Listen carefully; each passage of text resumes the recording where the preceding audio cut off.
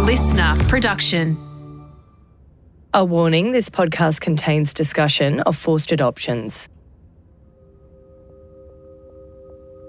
There's still kind of a culture of secrecy, which is often wrapped up as privacy and confidentiality.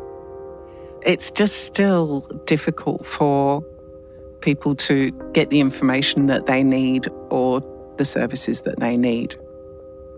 You know, when they finally have the courage to reach out, we often get a lot of adopted people who are ringing in and they don't know what to do, they don't know where to start, but they know that they want to find something.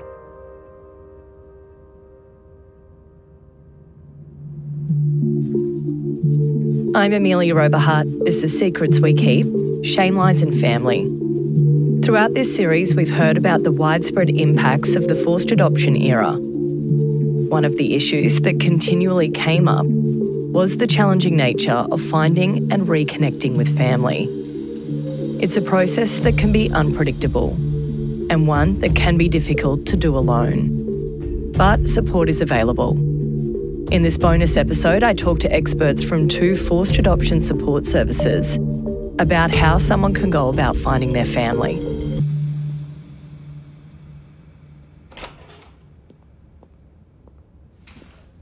Hi, Charlotte. Hi, Amelia. My name's Charlotte Smith. I'm the CEO of Vanish.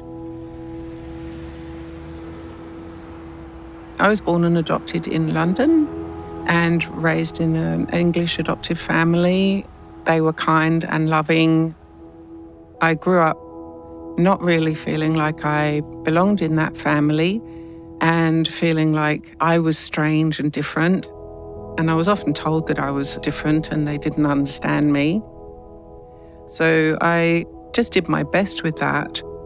However, in my teens and 20s, I would have still told you that I had a happy childhood and that my adoption was a positive experience and not an issue.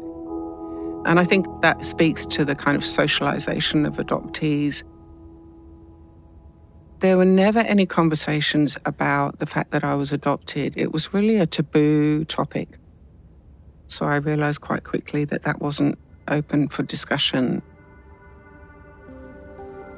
When I first did my search, my support was really my close circle of friends and my partner. I think that's probably why I felt ready to do my search. But I didn't have any professional support, really. Although, to be fair, I didn't think I needed it. So I'm not sure that I would have accessed it even if it was available. When I undertook my search when I was 28, I found that my mother was Australian and that she had been sent on her own on a plane to London to have me and find somewhere to take me to be adopted, which was very difficult to hear. I thought I was fine. I didn't realise what a big deal it was. I had no idea going into that search what an amazing emotional roller coaster it would be. No idea whatsoever. Really, in terms of professional support, that came when I first went to that first support group at Vanish. And that's when I really understood how powerful that kind of support could be, which was probably why I became so involved with Vanish, because I became very passionate about that information that was provided and education. So that was really helpful. So can you tell me a little bit about your work and Vanish? Vanish was set up 34 years ago to assist people affected by adoption to search for their family members and also to provide support and information about reunion and the impacts of adoption.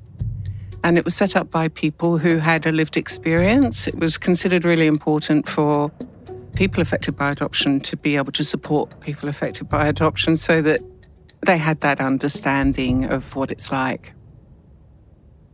If someone listening has recently found out they've been affected by forced adoption or suspect they may be a product of forced adoption, what are the steps you suggest the very first steps or the best way they can go about trying to find their family? So the first thing would be to apply for their records. We can assist individuals to understand what it is that they're applying for, how to access the records, help them understand what they're eligible to receive, help them with the application. If you've ever had to fill out government documents, you'll know how tedious it can be. When it comes to adoption records, this process gets significantly more complicated. The records available, what department holds them, and what information is included on them differs from state to state. I wanted to get a clearer picture of how these processes can work in other states. I reached out to one of the support services in my own home state called Jigsaw Queensland. They provide support for Queenslanders affected by adoption, as well as providing a federal government-funded forced adoption support service. My name's Joanne Sparrow and I'm the president of Jigsaw Queensland. I'm Rachel Bell. I am a social worker who works for the Forced Adoption Support Service. So there's no streamlined process across Australia. Each state by state keeps their adoption records differently. Yes. Here in Queensland, they're all centralised, but in somewhere like New South Wales, there's lots of different services that hold the information, so that's why it can take a lot longer to gather the information. The information can be really detailed, which can feel quite overwhelming for somebody, looking at their adoption information for the first time, or it can be quite sparse. There's usually a copy of the adoption order, so when the adoption was made official and legal. There might be some medical and social reports.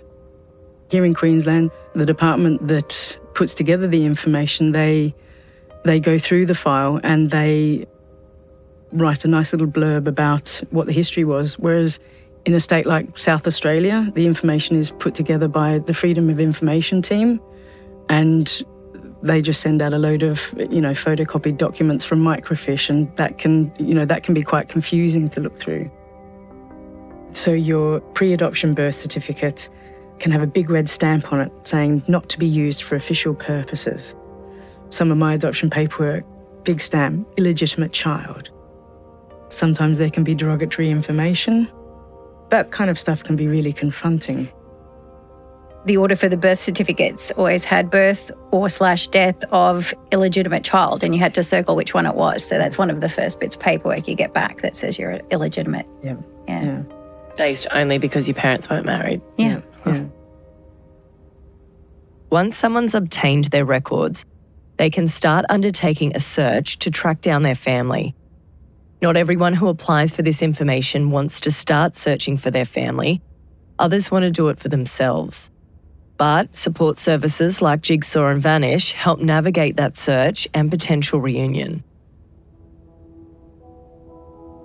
We'll be providing support and information around what they might find in their records and how they might like to make their approach, assuming they can find the person they're searching for.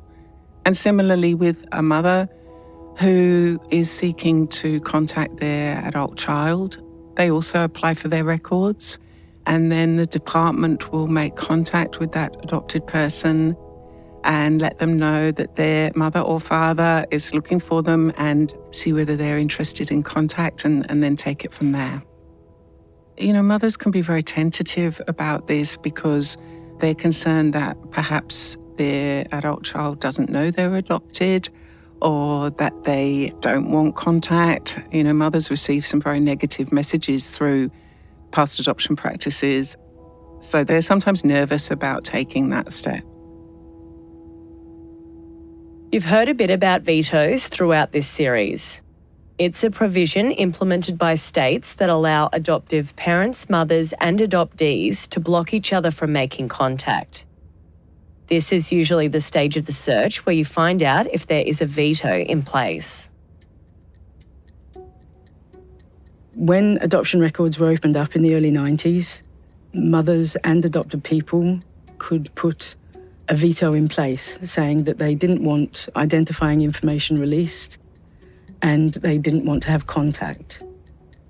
people were told that if you breach these, then you are liable to a fine and criminal prosecution. So in 2009, when that changed here in Queensland, the threat of criminal prosecution was removed, but the contact statements, the objections stayed in place. So you could kind of make up your own mind. You've been told you can't contact them. It's not illegal to contact them, but they don't want to be contacted. So, yeah, if somebody applies for their adoption information here in Queensland, then they are advised that there's an objection in place, and that government agency will then contact either the birth parent or the adopted person and say, we've had an application for the information. Do you still wish this veto to be in place? Is it still current and relevant? A lot of people don't realise that the law has changed that stopped the penalties if people did contact them, and sometimes they've left information there too. They could say, I prefer contact to be like this. There can be wishes or statements that they would like to be passed on to that person, or a letter can be left there for them. If they don't want direct contact, there can be that type of communication left. And what happens when there is a meeting? Like, how do you navigate that? Depends on what the person wants, how they would like that to happen. If they choose to have that meeting, without our support, or, us actually being there with them, then, the things that we recommend is that it's done very carefully and thoughtfully and respectfully. We encourage people to choose a location that's mutually agreeable to both of them. Important to think about, do you want to go on your own? Do you want a support person with you, someone from your family or a friend? And is that okay with the other party? What happens if someone has died, either the adoptee or the parents? What do you do in that circumstance?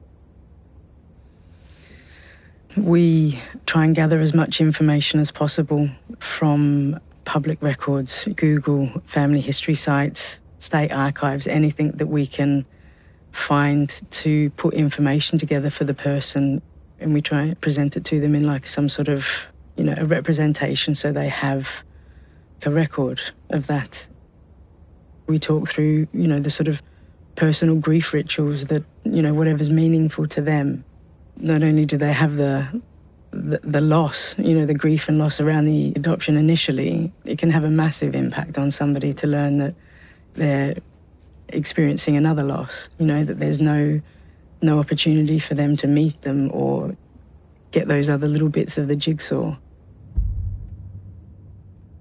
Over the last few years, the adoption landscape has been transformed by DNA testing, and it's surprised a few unsuspecting people.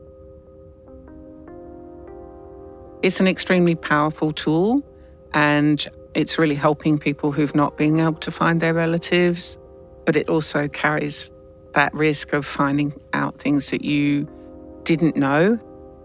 A lot of people get a DNA test for Christmas and think it's going to be fun, and then up comes the result that actually their mother and father are not their natural parents.